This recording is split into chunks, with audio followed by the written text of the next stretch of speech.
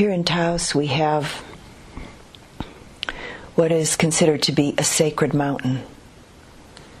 It's one amongst many mountains that surround this Taos Valley. This sacred mountain is actually within the pueblo, the village of the Tiwa Indians on the north edge of town. This particular mountain is sacred to the Tiwa people. And it's also in some way a sacred symbol for many Taoseños. I have the good fortune to be able to look out at it and take it in every season, every time, any time of the day or night, as it's very clearly visible from where I live. This mountain, any mountain, just simply sits where it is. The sun shines on it, rain and hail fall on it, snow covers it, lightning strikes it, fire sometimes rage on it. All sorts of life forms are born and die on it, living out their particular life patterns on and with the mountain. The mountain remains unshakable, unwavering. The mountain of a kind of radical acceptance, the mountain of equanimity. The mountain itself is a live energy, a lively energy, but only exists in relationship to all of the myriad lively, constantly changing energies that constitute it. The mountain appropriately sustains and supports the activity that is intricately and intimately connected to it. The mountain of equanimity doesn't cling on. It isn't attached or averse to anything. We might say it lets life live through it. Lets life live through itself. Closing off to nothing, holding on to nothing. And all of this happens with the amazing grace of impartiality and balance.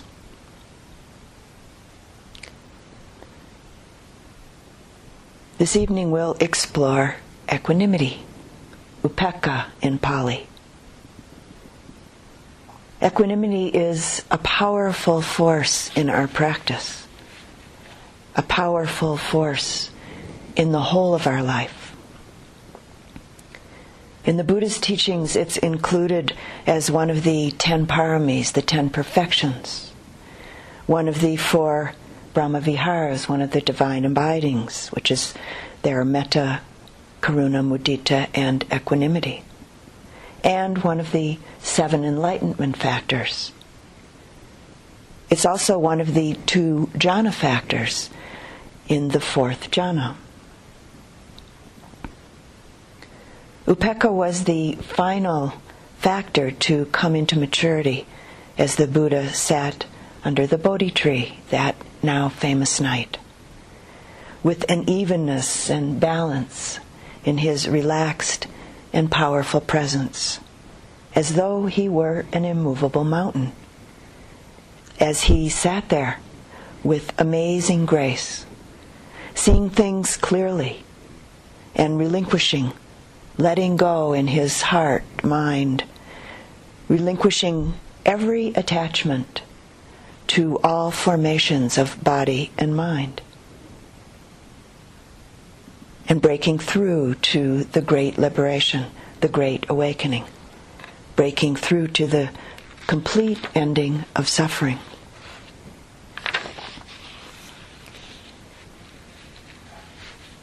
Equanimity is the fearlessness, the power, and the equilibrium of the heart, the mind, to experience all kinds of change.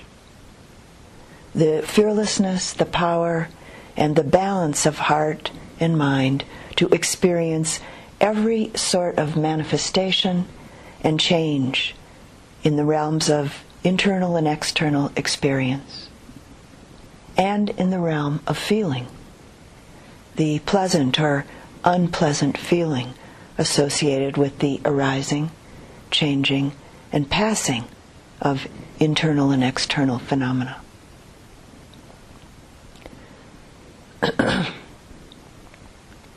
The Buddha described what he called six-limbed equanimity, the equanimity of one whose afflictive states, or cankers, as the Buddha sometimes called them, have been destroyed.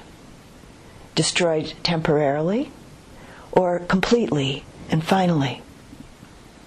And one who abides then in the natural state of a purity in relationship to desirable or undesirable objects that come into focus at any of the six sense doors.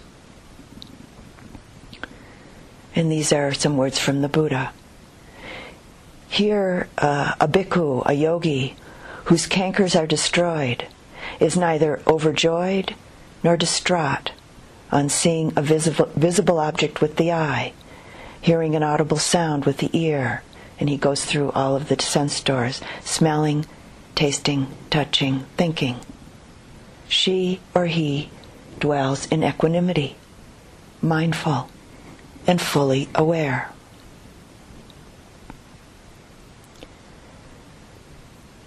Equanimity is the fearlessness, great strength and ease of heart, mind, to remain centered, to remain unmoved in the midst of it all. The literal translation of upekkha is on-looking. Equanimity looks on at the occurrence of physical and mental pleasure and pain by maintaining a neutral mode, by staying in the center, staying in the middle, watching things as they arise. On looking, it sees them fairly, without favoritism or bias, without partiality. So one attribute of equanimity itself, as it's described in the realm of feeling, is as neither pleasant nor painful feeling. The function of equanimity is to inhibit partiality. And so equanimity manifests as neutrality. We could say that equanimity is the equipoise, the balance or equilibrium between the opposing forces in the mind of the desired and the undesired. This equipoise of equanimity offsets the weightiness of greed and aversion. It's that point of balance in the middle of the seesaw of life. The heart, the mind doesn't move towards, nor does it move away. I remember as a child that I loved to find that point of balance when I was playing on the seesaw or the teeter-totter with another child. There was always a certain kind of happy and almost breathtaking feeling inside me in the moments when we found that point of balance in the middle.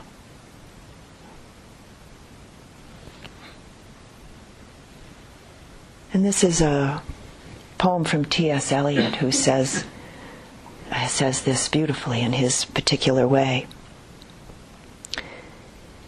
At the still point of the turning world, neither flesh nor fleshless, neither from nor towards, at the still point, there the dance is, but neither arrest nor movement, and do not call it fixity, where past and future are gathered, neither movement from nor towards, neither ascent nor decline, except for the point, the still point. There would be no dance, and there is only the dance.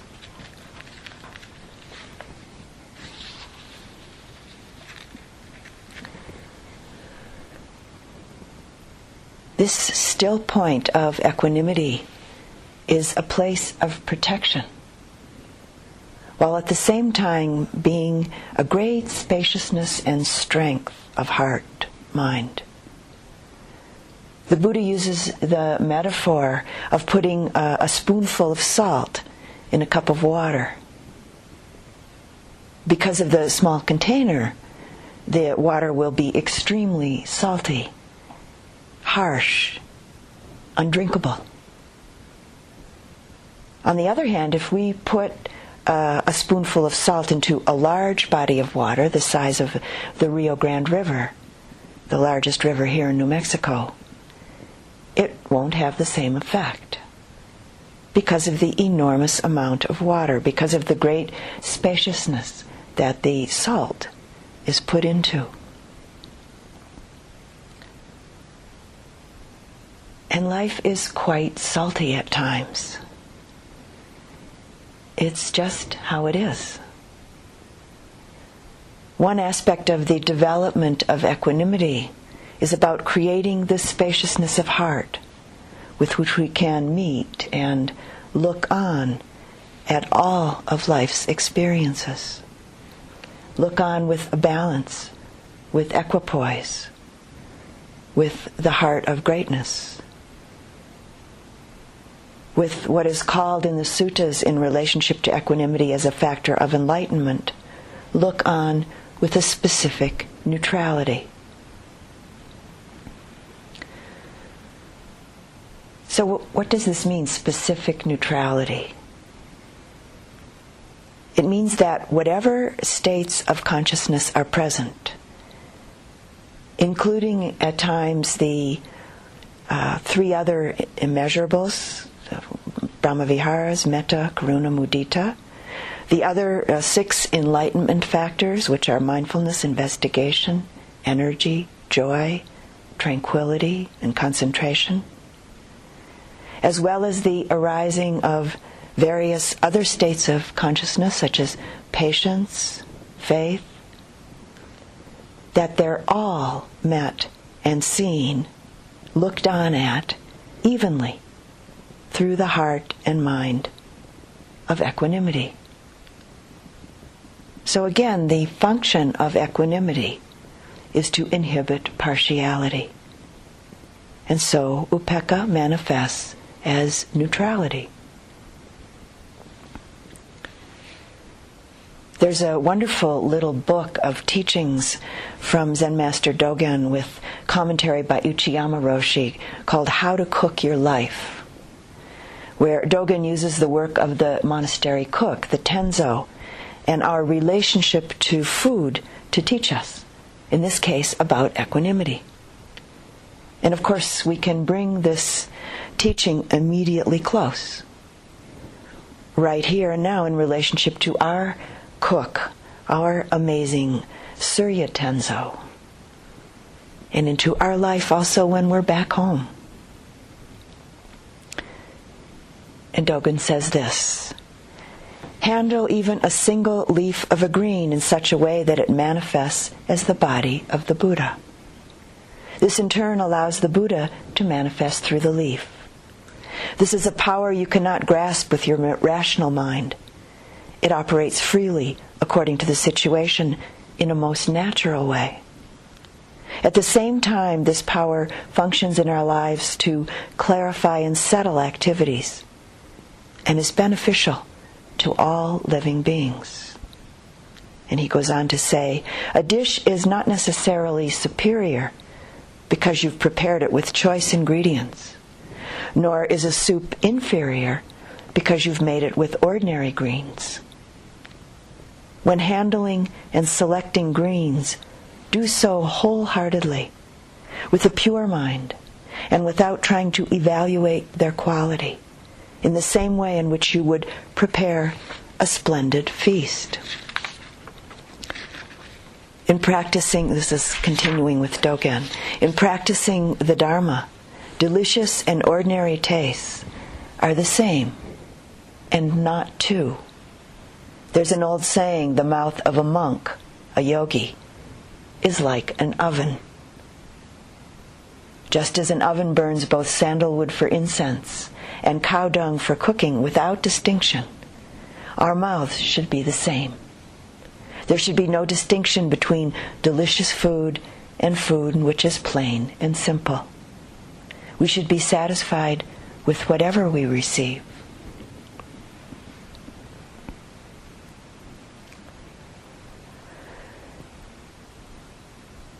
So how does one look on at the mind with equanimity?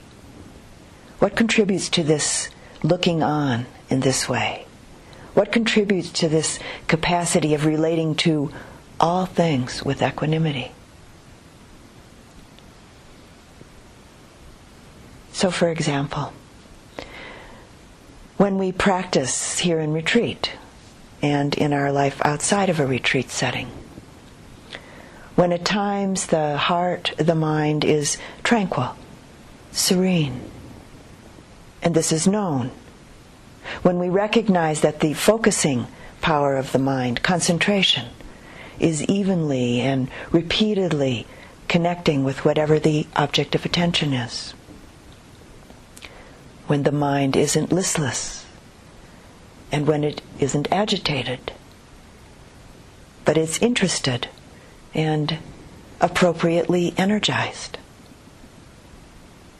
At those times, we don't feel any necessity. We aren't interested in exerting, restraining, or encouraging the mind in any way at all.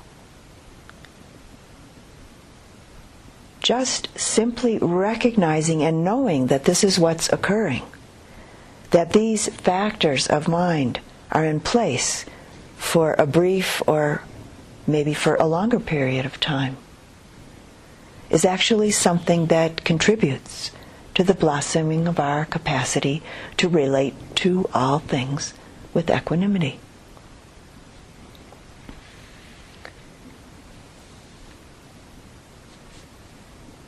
In the time and the culture of the Buddha, his metaphor for the mind when it's in this mode was this: one is like a charioteer who looks with equanimity on horses progressing evenly. And much more likely in our case, the metaphor might be one who is like the driver of a car, who looks on with equanimity in a car that's running along evenly when it's set on cruise control. We're able to see what's in front of us and what's passing by with ease. This quality, this factor of mind, allows the process of practice, the progress of insight, to unfold without getting caught, without getting mired in the habits of mind that stop things up. The various habits of clinging, attachment, and identification that can create a block, a tangle in the flow of the process. Within the ambiance of equanimity, even the subtleties of the habits of identification and the comparing mind can be seen, known, and not clung to, allowing understanding then to blossom, deepen, and eventually mature.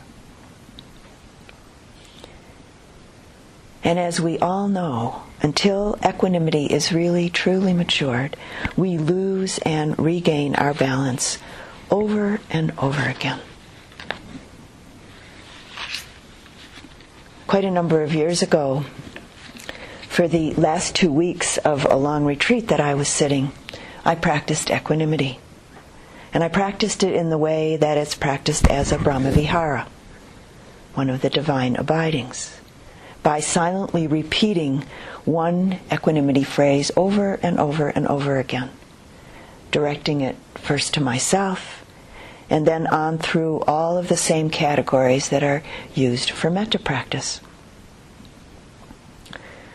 I am the heir or the owner of my karma, my deeds of thought, mind, speech, and body. My happiness or suffering depends upon my actions, not upon my wishes for myself.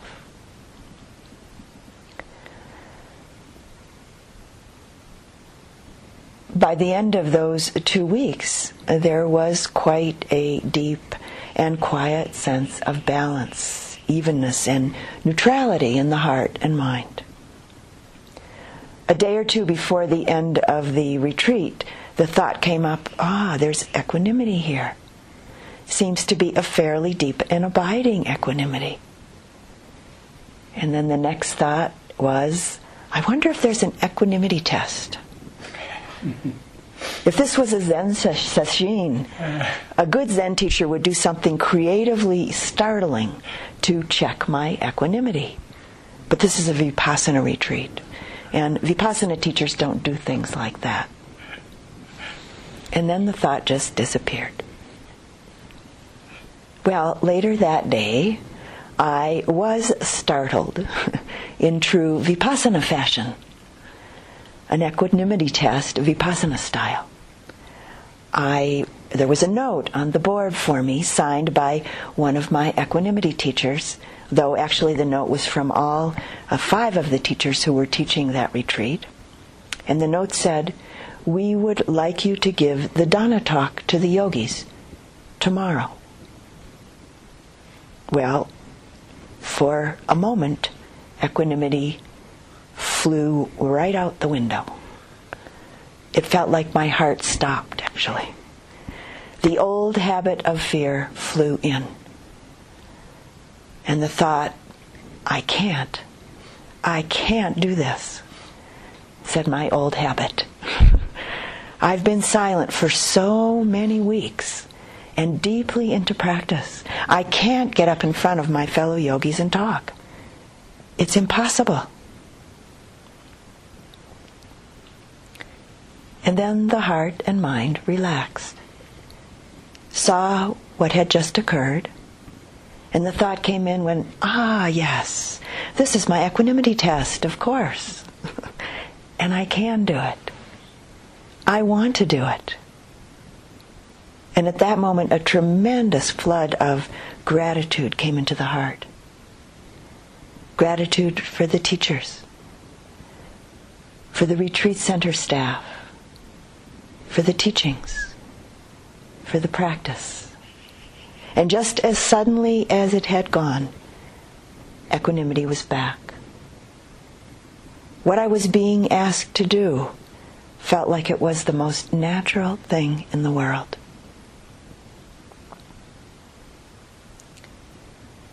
We lose and regain our balance over and over and over again.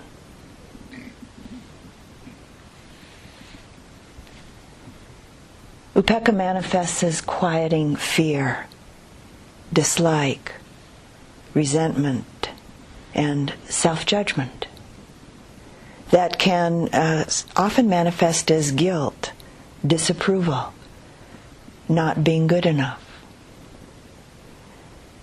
It also manifests as quieting liking, pride, attachment, and the judgment of approval in relationship to what we think of as ourself, me, and my experiences. Equanimity also manifests in quieting the attachment and fear that comes up in relationship to others. When equanimity has arisen and is developing, in those moments, fear and resentment, attachment, identification, and the judgments of approval or disapproval subside.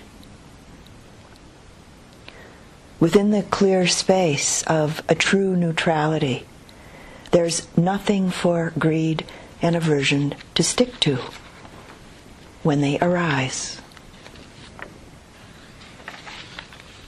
Equanimity fails when it produces what is called the equanimity of unknowing, which the Buddha called worldly-minded indifference, produced by ignorance. So what does this mean, worldly-minded indifference, produced by ignorance? It occurs when we don't clearly see or see through the object of our attention with a focused attention of a concentrated mindfulness and investigation. And instead we're blindly seduced by, swept away in the happenings of life, seemingly equanimous with it all. This isn't upekkha. It's what the Buddha called indifference based in ignorance. And this is from the Buddha. On seeing a visible object with the eye, or in relation to contact through any of the 6 sense doors, equanimity arises in the foolish, infatuated, ordinary man or woman, in the untaught, ordinary woman or man, who hasn't seen or conquered his or her limitations, who hasn't understood or conquered future results, karma, who is unperceiving of danger in relationship to attachment or aversion. Such equanimity doesn't see through the visible object. Such so-called equanimity is actually indifference based in ignorance.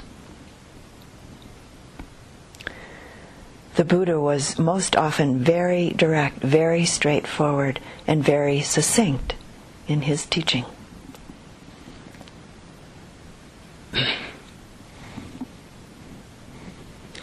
So just a brief personal story in relationship to this. When I first began living here in Taos some years ago, a place where so very many beautiful handcrafted things are displayed in the shop windows. And I would walk along and look, and at times be very infatuated with what I was seeing, with what I want, and even sometimes with the delusion of what I need. The very painful contraction of what we could call the must-have mind. So I decided to make it a practice. And I practiced walking along the streets here in Taos, the shop, and looking in the shop windows and watching my mind, watching the leaning into of grasping, clinging, watching the pain, the suffering involved in that. Over and over again, watching this process, and then watching it subside as I became to see it much, much more clearly, watching it subside and undo, and then being able eventually to walk along and notice, seeing what was there with great appreciation, rather than the must-have, the painful must-have mind. It took a while. The Dalai Lama tells a story about himself being taken to an area, I think it was in London, by a friend, a well-meaning friend, to a place where there were lots of shops that sell all kinds of tiny little mechanical parts, which happens to be a particular interest of the Dalai Lama's, kind of an interest and fascination of his. And he said he had this very strong inner feeling of wanting them all. And then realized that he didn't even know what most of them were for.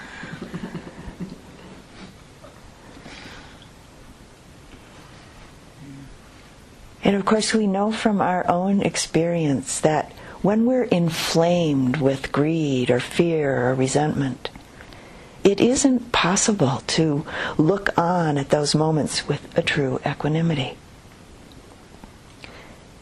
And we probably each also know the pretense of equanimity within ourselves in the midst of greed, resentment, anger, fear, or disappointment.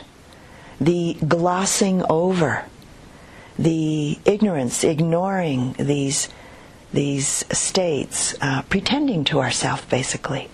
The pretense of equanimity. The it doesn't really matter kind of attitude.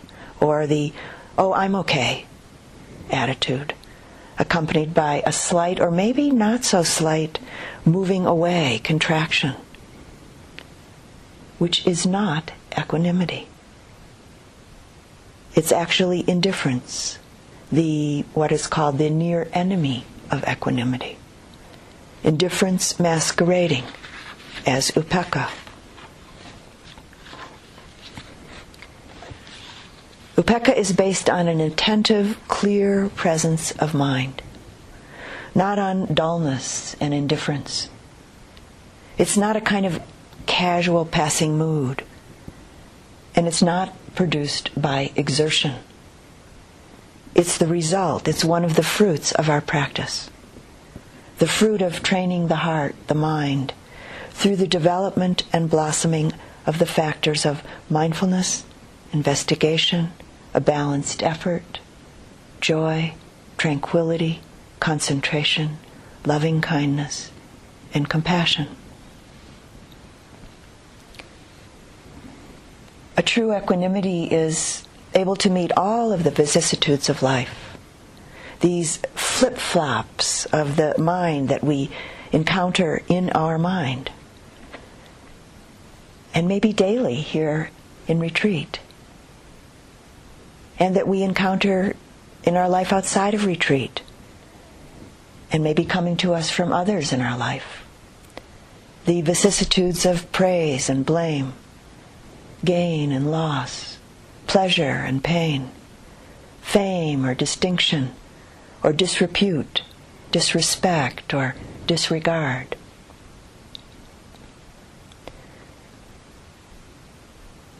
True equanimity is able to meet all of these sometimes harsh feeling tests, and is quickly able to regenerate its strength from one's inner resources, the resources that have been developed through diligent practice. There's an amazing practice that was and maybe still is sometimes done by the Hopi Indians. I don't recommend this practice, but we can take it as a metaphor for us in relationship to the cultivation and manifestation of the power of fearlessness, evenness of mind and heart, and the protection that is the great strength of equanimity. And this is from the Book of the Hopi by Frank Waters. There were all kinds of snakes, rattlesnakes, big bull snakes, racers, sidewinders, gopher snakes, about 60 all tangled on the floor. The singing stirred them.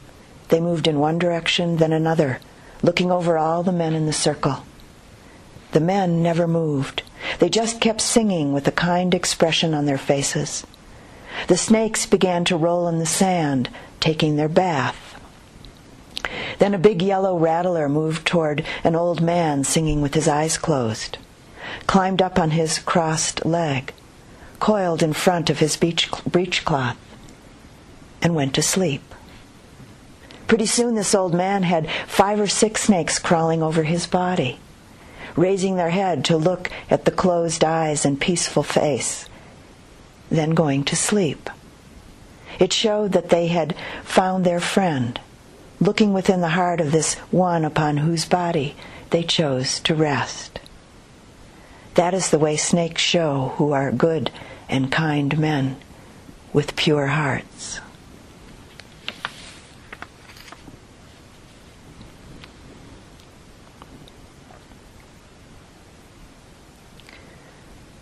true equanimity will possess the power of protection and wholesome resistance in relationship to the mind, the heart, getting seduced by and caught up in states of fear, greed, and aversion. It will possess the power of renewing itself only if it's deeply rooted in a growing insight into the nature of things. There are two particular insights, understandings, that I'd like to spend just a little bit of time exploring with you this evening. That as they develop and ripen into insight are the root of equanimity. The first of these is our growing clarity in understanding how the vicissitudes, the ups and downs of life originate, how they come to be. This is the understanding of karma, or kamma in Pali.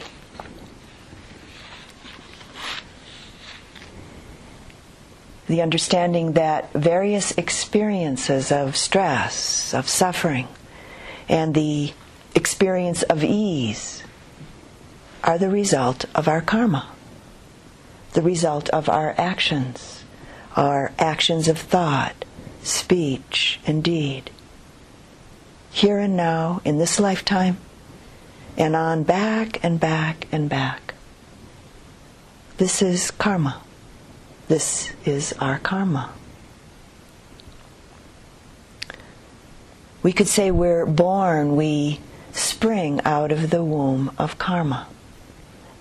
And even though we might not like it at times, we are the heirs of our karma.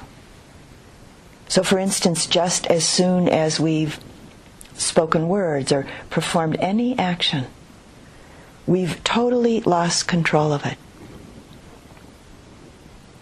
And yet, it remains with us. And in some way, inevitably returns to us as what we could call our due inheritance. We could say that everything that happens and the ease or dis-ease in our heart, mind, is the outcome of our own mind's relationship to all of the happenings, internally and externally.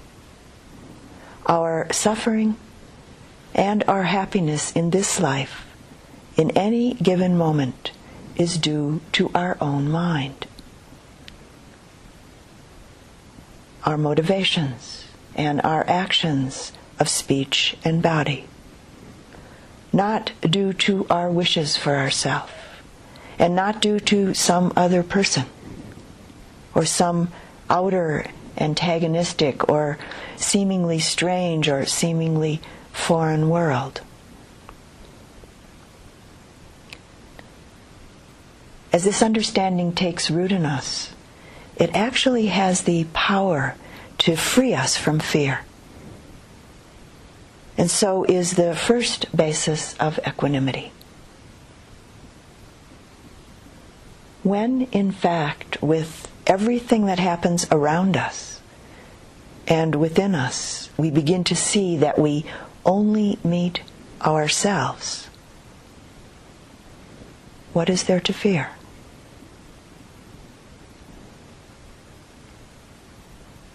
The heart begins to relax. We begin to know that we can change our mind. That we're not trapped on the karmic wheel, running around and around like a gerbil. But of course, as we've all experienced, fear, uncertainty, insecurity arise along the way of our life. And at the same time, as we traverse this path, we clearly begin to see and to know that the refuge where fear can be dispelled is through our good deeds, here and now. Refuge from this perspective is in wholesome thought, wholesome motivations, wholesome words, and performing wholesome actions. as we take this refuge, there comes to be a growing confidence in the great protecting power of good deeds that we've done in the past, and a growing courage to perform more wholesome deeds right now, even in the midst of what might be some hardships in our current life. Our practice itself, this incredible training of the heart, a very good deed, really the best, and the essential ground for the blossoming of wholesomeness through all aspects of our life. One of the things that's been really important for me in understanding karma is that it's always the right time to perform wholesome actions, to do good deeds. It's never too late. And so we practice this. It becomes established in us. It becomes a refuge. And at some point we know for sure, as it was said by one of the Buddha's disciples, more and more ceases the misery and evil rooted in the past. And this present life, I try to make it spotless and pure. What else can the future bring other than increase of the good?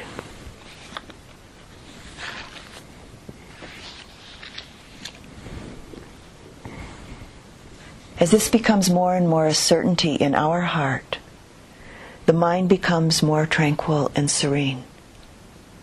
And we gain the great strength of a patient heart and the evenness and balance of equanimity in relationship to the various challenges, the various difficulties in our life. As the refuge of doing good deeds becomes our way, our deeds become our friend rather than our adversary. Even if sometimes the results of deeds bring us maybe sorrow or discomfort or pain, maybe via the way others treat us, or through some upheaval or some turmoil in our life, or in some surprising or maybe unrecognizable way. Or even sometimes the results that occur aren't what we expected, not what we had in mind. Results that are maybe contrary to what we might think our motivation was. Many years ago, I had a therapist who would sometimes say to me, or actually more accurately say for me at appropriate times, "This isn't what I had in mind," which would always stop me in my tracks and move me to take a look, a close look at my expectations and motivations. And most importantly in that moment, to simply be with what was occurring with an open heart and as clear a mind as was possible at that time. If we make suffering our teacher, then in a sense it becomes our friend. Maybe sometimes a kind of stern or in a certain way a demanding teacher, but potentially a truthful and very well-intended friend. Because we learn about ourselves, which seems to be our most difficult subject.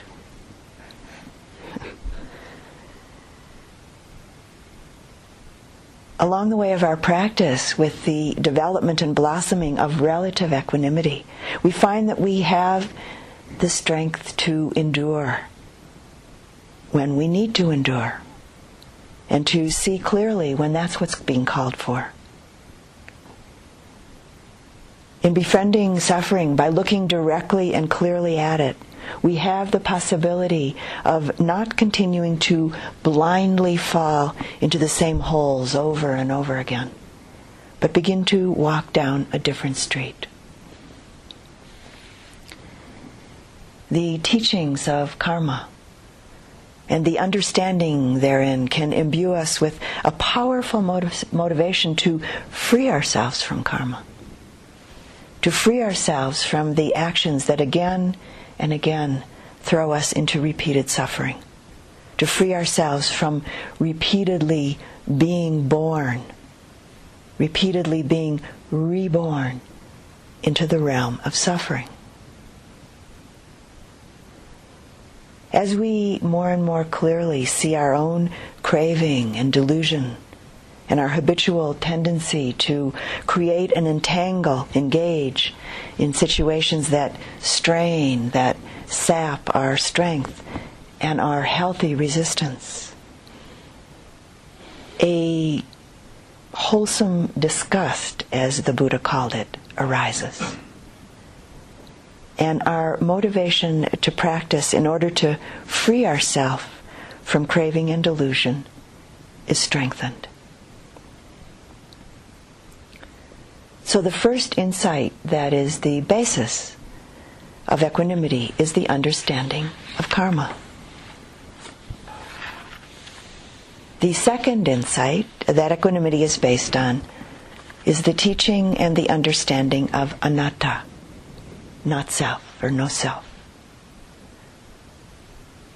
From this perspective, there's no one, no self performing any deeds, nor do the results affect any self.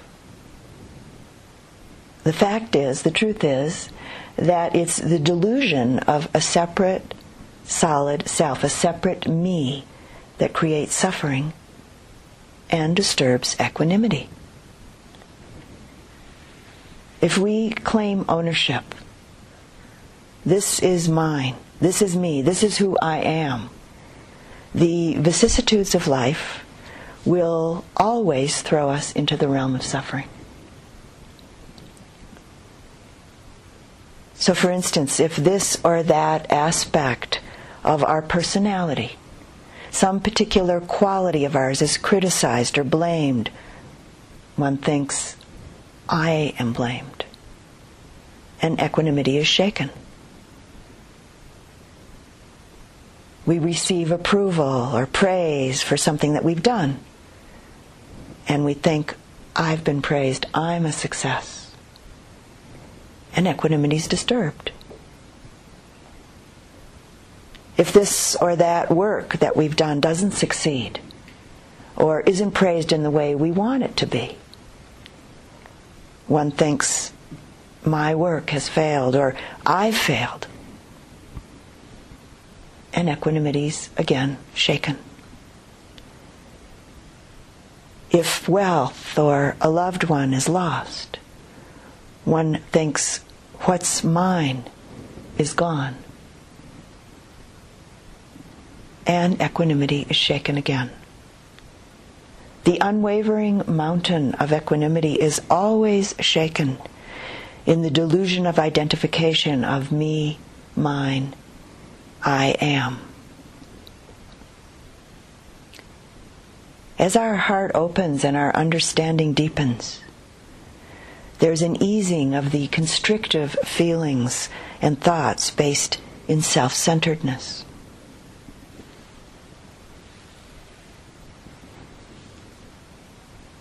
Unshakable equanimity of heart, mind, is established by giving up, or relinquishing all possessive thoughts, the thoughts of mine, which itself may be quite a daunting thought.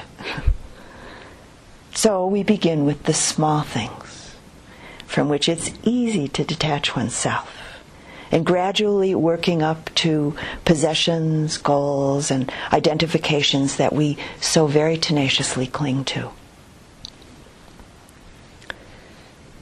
The first time that I taught at the Forest Refuge, which is connected with the Insight Meditation Society in Barre, Massachusetts, was for 2 months. And I was the first visiting teacher there. I was there long enough to really settle in, and yet again and again there was the awareness that the house that I was living in wasn't mine. And it came about in small, simple, and sometimes surprising ways.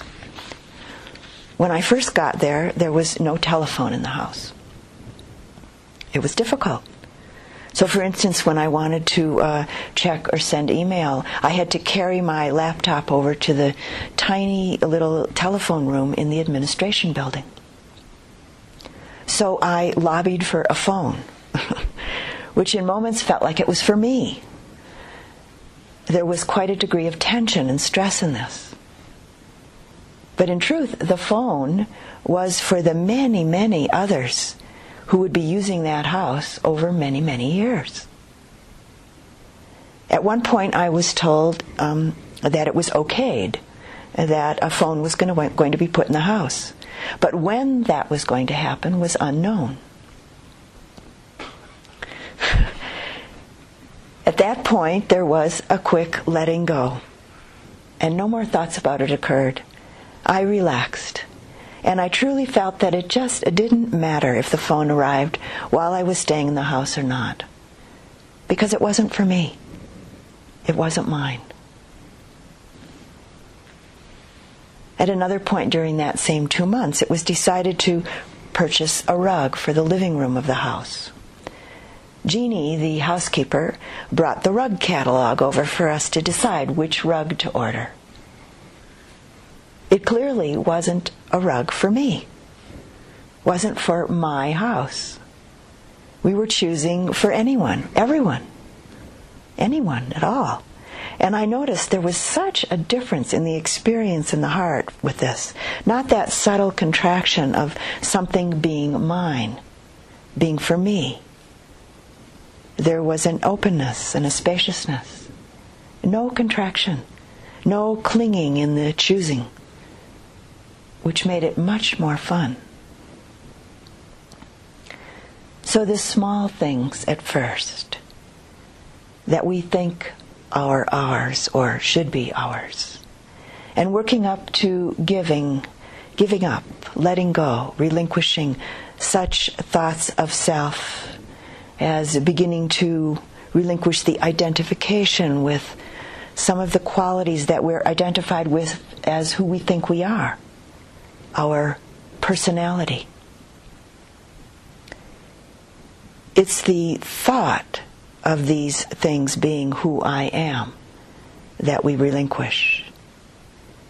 And this is an important point. It's the thought of these things being who I am that we relinquish. The clinging thought of these being who I am that we give up, that we let go of. And beginning with small aspects of our personality, qualities of seeming minor importance. And very slowly through our practice, working up to letting go of identification, practicing detachment in relationship to those emotions and aversions that we may regard as the center of our being. Ajahn Sumedho, the abbot of Amaravati Monastery in England, shares a wonderful way of practicing with this. When a particular habitual tendency of his shows up, and in this case he's talking about the critical mind, he says, "Oh, there's my personality." Can our personality be impersonal? Can we relinquish our identity with this or that being who I am, being me? Even including the positive emotional states and the aversions and the special gifts that we might regard, that we might be identified with as the center of our being. As we let go of, as we relinquish thoughts of mine, me, or self, equanimity will enter our hearts. How could anything we realize, truly realize, is not me, not mine, not who I am, cause us agitation due to greed or lust or hatred or fear or grief?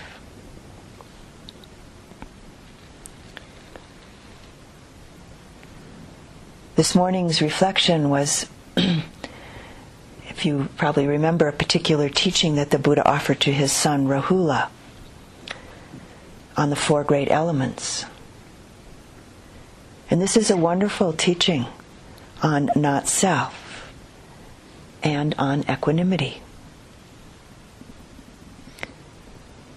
Essentially, this is our practice. To whatever degree we abandon, we relinquish thoughts of mine, of me, of I am. To whatever degree we forsake thoughts of self, that's the degree that equanimity will enter our heart. When we realize, when we truly come to know anything as void of a self, in those moments, how could it cause us any agitation due to lust or hatred or grief or fear? Thus, the teaching and the practice of anatta is our guide along the path to liberation, our guide along the path to perfect equanimity.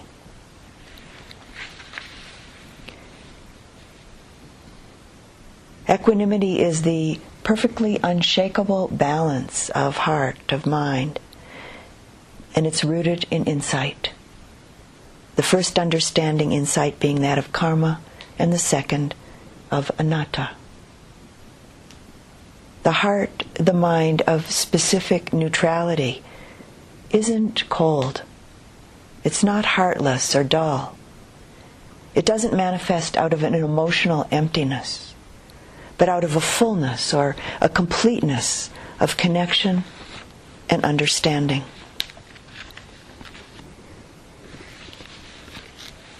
At some point along the way of our practice, equanimity will evolve from being relative equanimity to absolute equanimity, and will develop into an equanimity that is a manifestation of the highest strength and insight. In the progress of insight, when equanimity is strong, fulfilled, mature, concentration, samadhi, and understanding, wisdom, occur coupled together without one exceeding the other. At that point, there is insight knowledge into the danger of afflictive emotions, the defilements as they're called, and insight knowledge into the advantage of purification. Insight, understanding at that point, produces what the Buddha called a satisfiedness, a purifiedness, and a clarifiedness, which is all manifesting due to onlooking equanimity, which at this point is called absolute equanimity or holy equanimity. And in the Buddha's words, just as all the streams of the world enter the great ocean, and all the waters of the sky rain into it, but not an increase or decrease of the great ocean is seen, such is the nature of holy equanimity.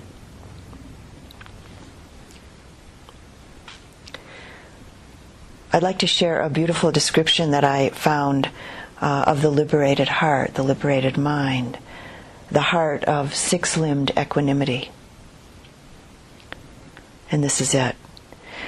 The mind and heart of an awakened one is likened to a clear, well-cut crystal. And because it's clear, without stains, it absorbs all the rays of light and sends them out again, intensified by the power and purity of its concentrated energy. The crystal can't be tainted by the colors of the rays. Its hardness can't be pierced. Its perfectly harmonious structure can't be disturbed. In its purity and strength, the crystal remains unchanged.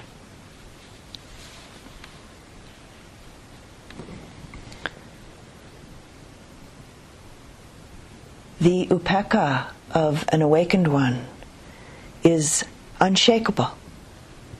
because it's absolute. It's absolute simply because it clings to nothing.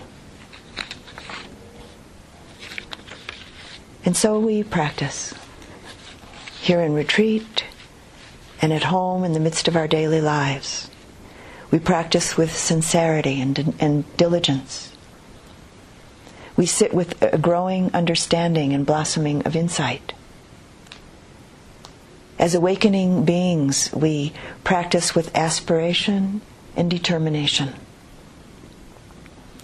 It's inevitable. It's inevitable for us that each of the wholesome factors of heart and mind and the liberating insights will sprout, will blossom, and eventually will mature in us. It's our karma, we could say. I'd like to close the talk this evening with two short pieces from the Udana, the inspired utterances of the Buddha. In the first piece, whose mind stands like a mountain, steady, is not perturbed, unattached to things that arouse attachment, unangered by things that provoke anger. When her or his mind is cultivated thus, how can suffering come to her or him? And the second piece, for one who clings, motion exists, meaning the movement of the mind. For one who clings, motion exists. But for one who clings not, there is no motion. Where no motion is, there is stillness. Where stillness is, there is no craving. Where no craving is, there is neither coming nor going. Where no coming and going is, there is neither arising nor passing away.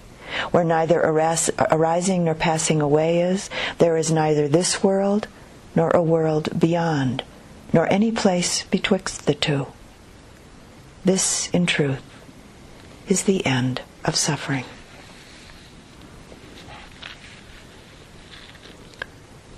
And let's sit together quietly for just a moment.